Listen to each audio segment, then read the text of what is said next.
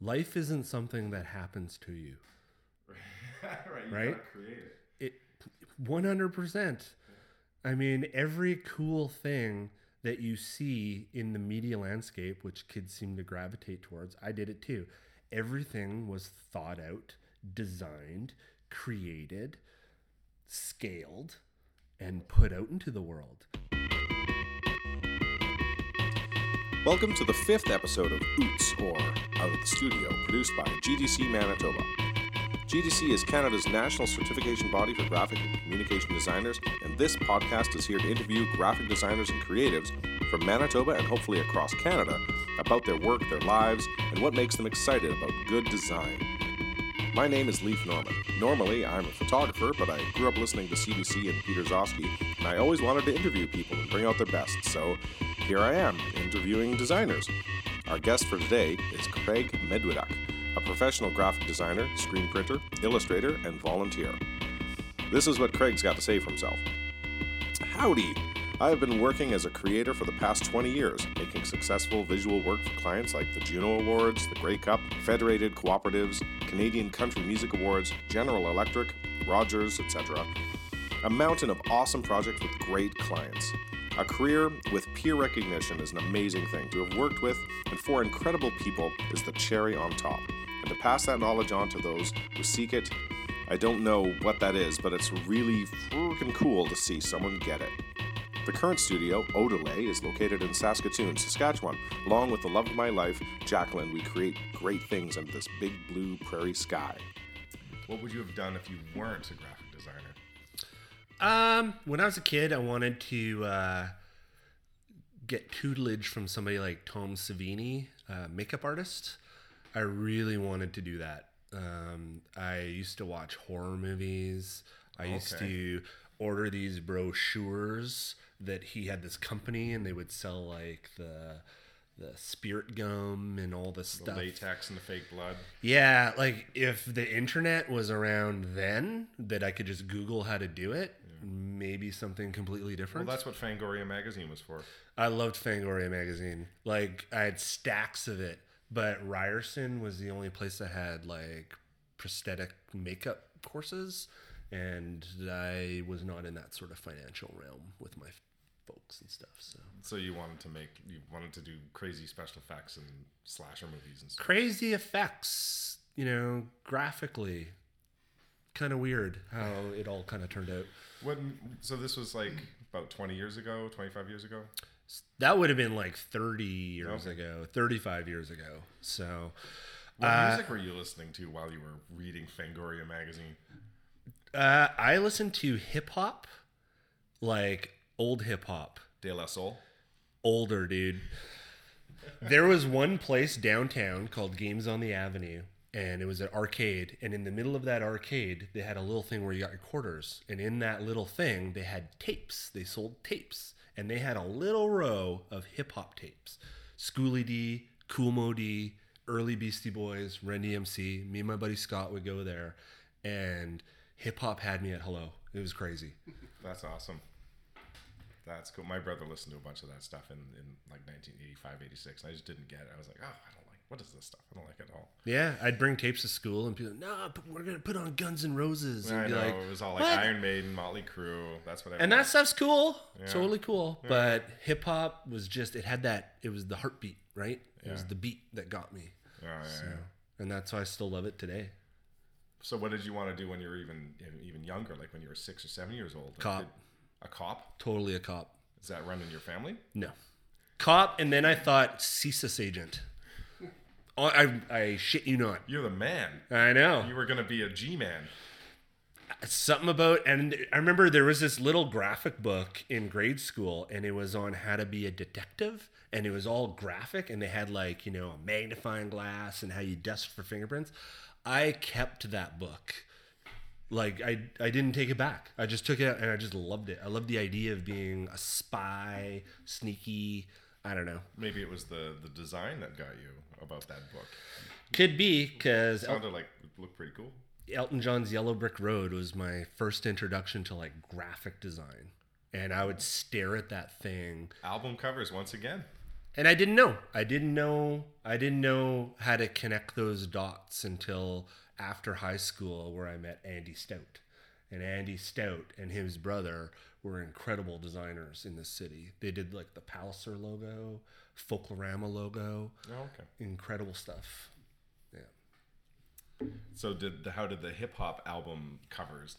They were a little rough back then. They were kind of like lo-fi, so they didn't have much graphic design, or did that? They were lo-fi, but then like Run DMC's Raising Hell. I mean, duotone, purple duotone with green type on it, like this weird hospital green, loud 80s, right? Yeah. And then you're like, oh, types on an angle, you can do that kind of stuff. Or Beastie Boys putting an illustration of a plane smashing, right. It's a painting, and creating that sort of subconsciously, I guess, I started figuring out that people started creating that environment, not from the music, but at first response. Like as soon as you see something, that was the idea of creating that persona, that idea of environment and identity. And those things subconsciously started connecting in my mind, even though I didn't know what the hell it was at all. I didn't have any type skills.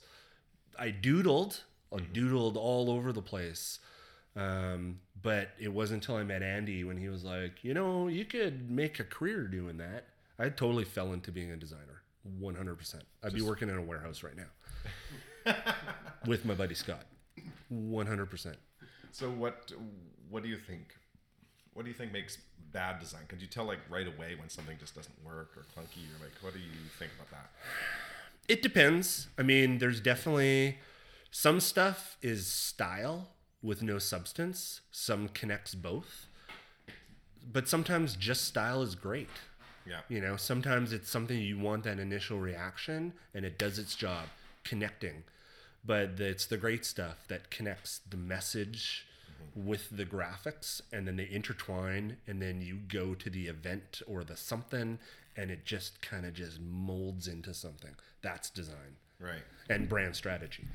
Yeah, a lot of times people just will, mindlessly use a particular font, or they'll do like a crazy vaudeville circus style poster because it's loud and crazy, but maybe it doesn't have anything to do with like what they're trying to do. So that's what you're talking about with 100%.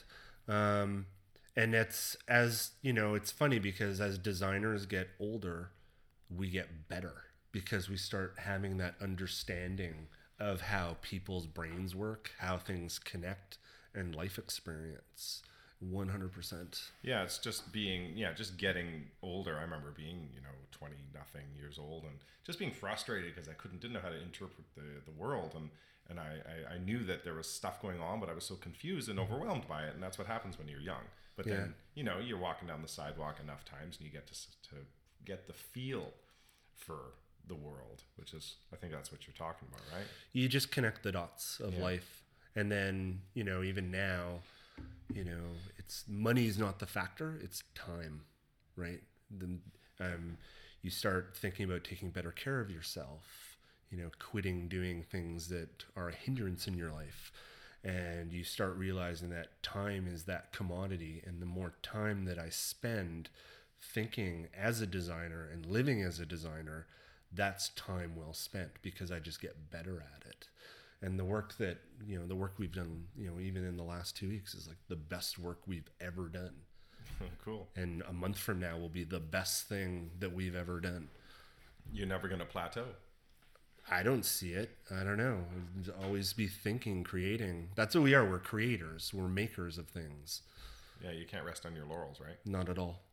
So who are your inspirations? Like, do you like read magazines and stuff, or you just like watch cartoons or something? Like, what do you do kind of to charge up and get spiced up? Honestly, right now, working with my partner Jacqueline, we're life partners, we're business partners, and we just like when we're in that zone, like having something on a screen, and we're just standing back and we're each taking turns talking about it.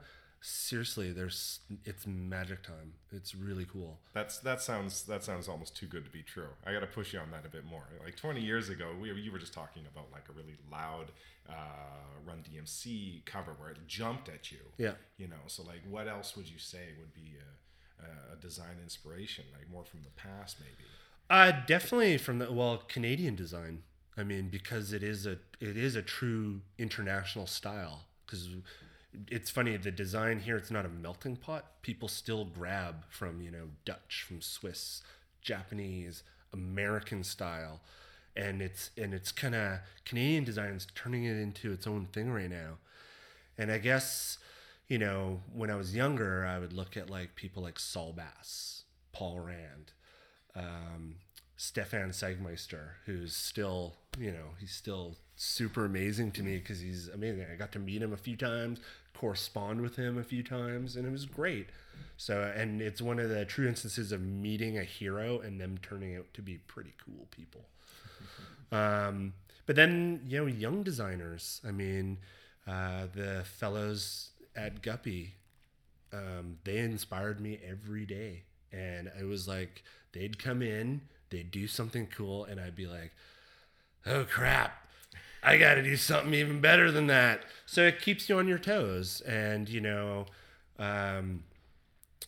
with Odelay, Jacqueline keeps me on my toes. So it's really great. And inspiration comes from everywhere. That sounds really cliche, but design has gone from a kind of like professionals in a building to being everybody can do it because everybody has the tools. So I feel it's our jobs as professionals to be that inspiration and show people the way. Everybody gets shown the way because that's the way the world's set up now. Yeah, things are a lot more interconnected for sure. 100%. Yeah. So what do you love to do that has nothing to do with design? Play guitar. Yeah. And search for vinyl records. And records, DJ parties, hunt for records. I like sitting in the backyard thinking about design. I don't know if that's a pastime. Watching the birds. But, always making things, making music, making art, and not stopping doing that. So you're a music guy. I love music. Music's the thing that binds the world together inherently. When a beat comes on, everybody's bobbing their head, tapping their feet. It doesn't matter which language, which religion. Good music is good music. So what do you play when you're DJing? Like, what are your go-to people? Early Michael Jackson or 80s house music, right up to Deadmau5. Everything. Stone Roses and Squirrel Carpets. Everything, everything that gets people moving. Okay. And it's funny, especially now, you dip into the catalog of 80s stuff and everybody's like, oh, this song, who is this? And it's like... It's the B-52s, you idiot. Yeah. Oh, B-52s. People are so young now. Yeah, and they don't know. Oh, yeah, you like LCD Sound System? Well, there's a band called B-52s, and then there was a band called Liquid, and there's a cycle, and that's kind of like design too. There's a cycle. So what books do you think people should read? Like if you were a design librarian, what would you hand over to say, you got to read this and check this out? Graphic Design Manual by Armin Hoffman is great. There's a pentagram book from the 70s. It's funny because you go on Amazon, sorry if I'm giving kudos to Amazon, but you go on Amazon and then you search for some of these classic books and they're so overpriced. But like 6 years ago, you get them used for $5. Yeah. It's like everybody's hunting for these gems of design. If I was young and I was going to get into like an advertising design job where we were doing commercial work, I'd read the Brand Gap and then Zag. And then there's another Brand Gap book that talks about social media. They're seriously half an hour reads, but right there you have an arsenal of brand strategy. You're playing in a world of business. So you have to speak the language of business. You can't speak the language of design. Because you'll fall on deaf ears. People don't get it. And so Brand Gap, that's talking about sort of business type stuff. It's talking about the strategy of branding and why branding works. Cool. It's an easy read. If you read it, you're an expert. I should get that. You should get that. This is a redundant question. You already told me what you do to stay creative. You sit in the backyard and play guitar. Anything else? Well, up until recently, I've actually started also a senior design job with Federated Co-op. And I work with a team of really young hotshot designers. They keep me on my toes, 100%. Every day they're showing you something where you're like, oh, I wish I thought of that. Absolutely. Or don't do that. That's wrong. So I have to pull back into my arsenal because, I've been away from having a team, like a team of people that were relying on me to guide them, so I'm stepping back into that role, and it's a more comfortable place for me now because I don't have to worry about their payroll. Right. So how can you tell when something's wrong? Like you just look right at it and you went, bang, that's wrong. How? Using quote marks instead of inch marks. If we're putting, something has a measurement on it that just happened recently, and just no fault of their own. So it's just knowing the proper punctuation. It's just knowing the little things that make something right and make something wrong. Like proper kerning, whatever. Proper kerning. Yeah. Always telling kern those 2 letter forms because that looks really bizarre. Yeah. And honestly, you see that stuff everywhere. It's a problem. People have the power, but they don't know how to wield it.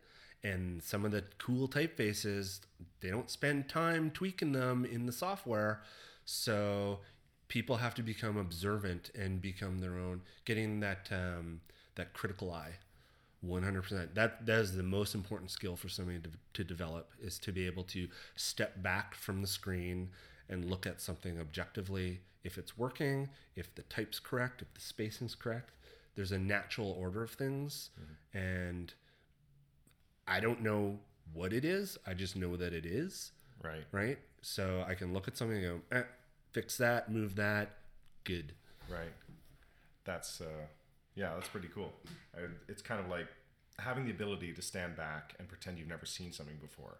It's a really difficult philosophical trick in your head. And that's what you're talking about, right? Absolutely. And you get so hung up on the micro that you forget to step back and look at the macro. Yeah. I do. As a photographer, I get the same thing all the time because I'm doing headshots and portraits, and I have to tell the people, look at this image of themselves, obviously, but they have to pretend that have never seen that person before, right? And assess whether it's a good photo from that point of view, as opposed to, oh, I hate my nose, or my hair is not doing the right thing today. And it is a very useful tool. And they micro focus on that little detail, right? Instead of seeing the bigger picture. That's right. So they're looking at the corner of one of their eyes, and no one is going to see that. Yeah. So they've probably looked at the corner of that eye for all their life. Then they just hate it. Yeah. It's true. So how do you think, this is an impossible question, but predict 10 years in the future? Like what's, not just you, but what do you think the whole industry is going to be doing? The whole world's about to change within the next 10 years. Industries that we thought were safe bets are completely gone. AI and the technology that surrounds it will be completely different. I had a discussion with my father this morning. He was talking about Tesla making a new autonomous delivery vehicle, and they're going hard on it. And yesterday in Saskatoon, I'm driving, near our house is long haul trucker training. Dude, you're like totally training for a job that will not exist. There will not be drivers. Yeah, it's probably all going to be robot convoys. The same thing is happening with our industry, 100%, and we see it with the I don't want to say a problem with people wanting to be part of a professional association. They just don't care because their friends can do it too.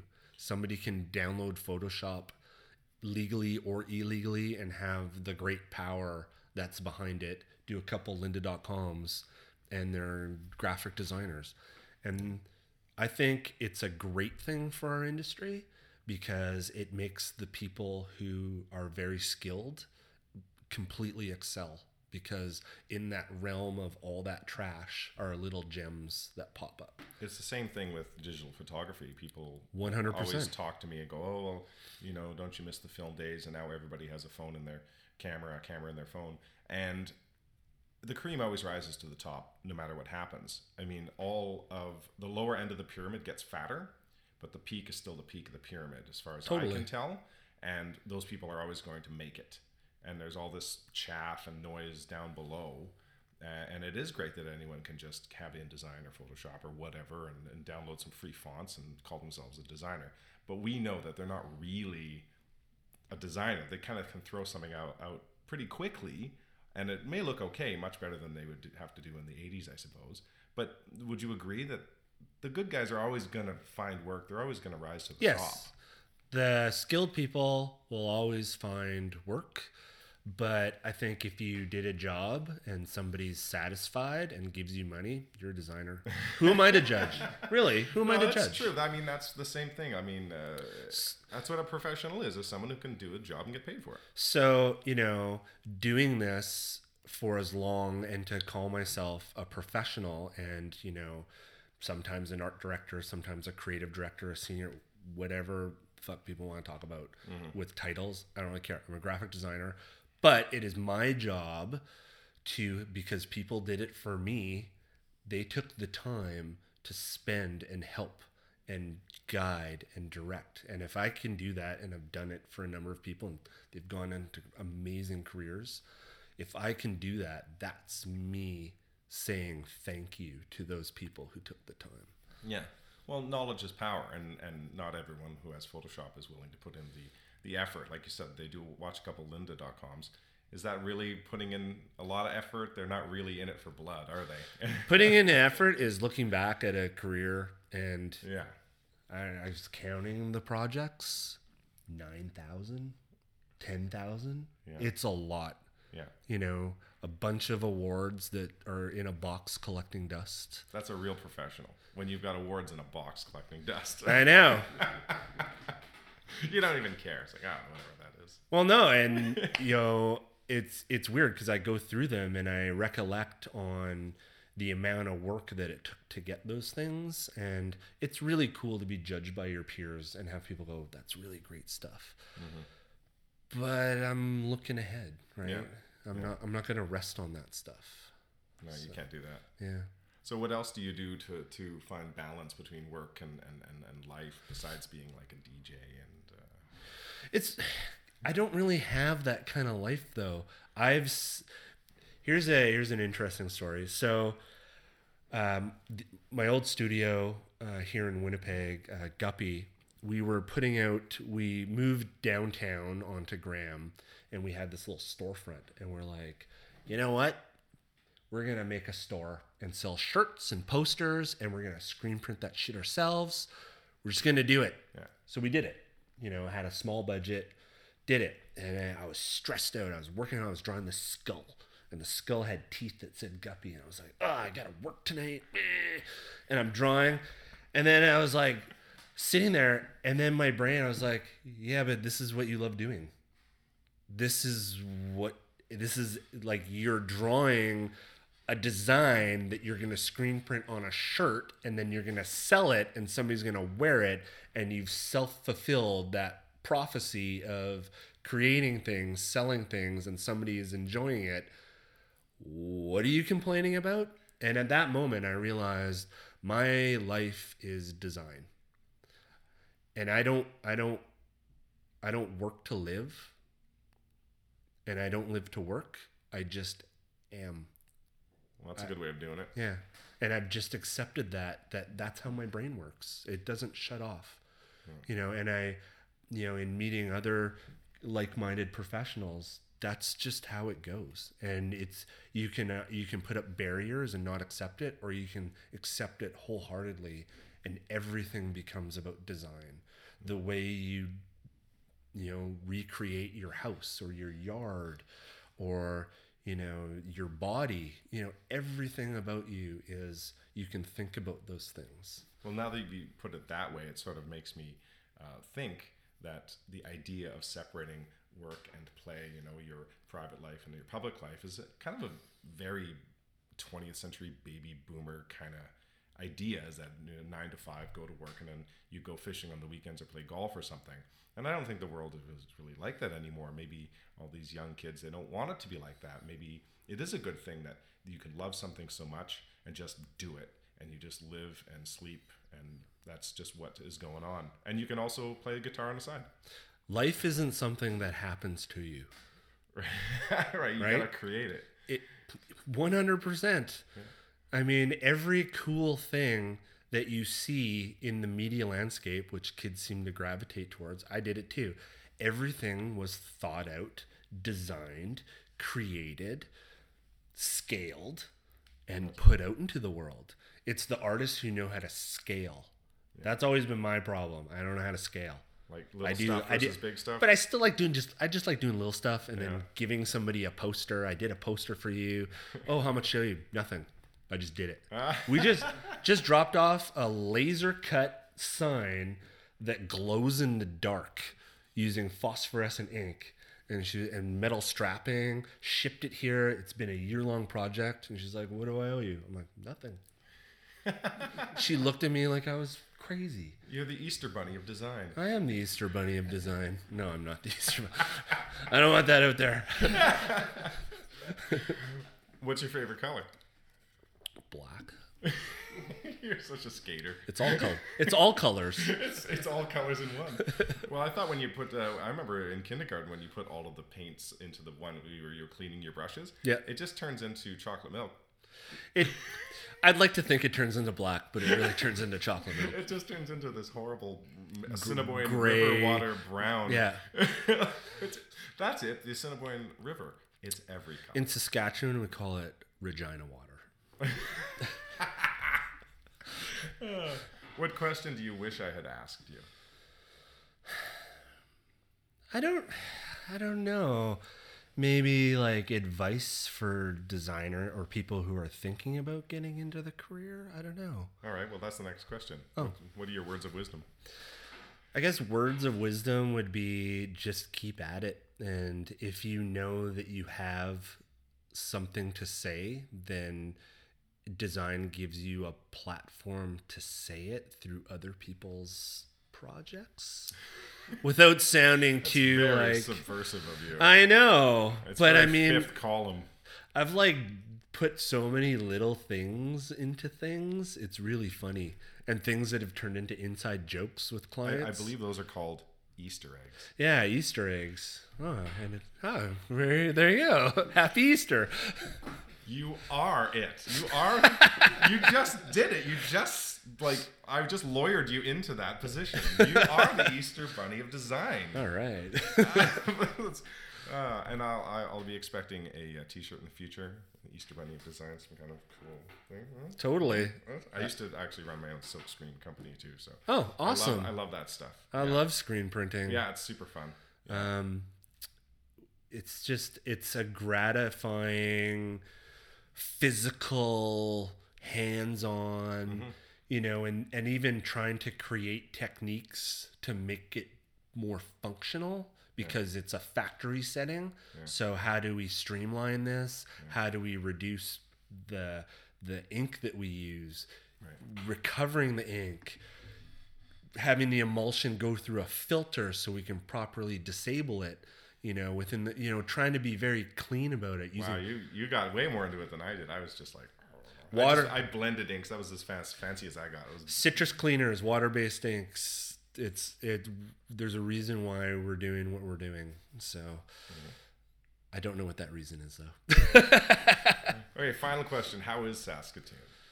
Saskatoon is Winnipeg 35 years ago when it was like pretty cool. Mm-hmm. Like Winnipeg's still cool. I'd like to think so, but you've got both perspectives now.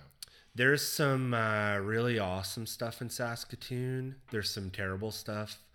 I like the integration between, the colonial sort of spectrum, but then First Nations. I've met and had conversations and done business with more First Nations than anywhere else. I really like the design community. It's very young, but there's also no design school there. So you gotta really like Saskatoon to move back, but that's an open door for opportunity. So it's wide open. It's wide open.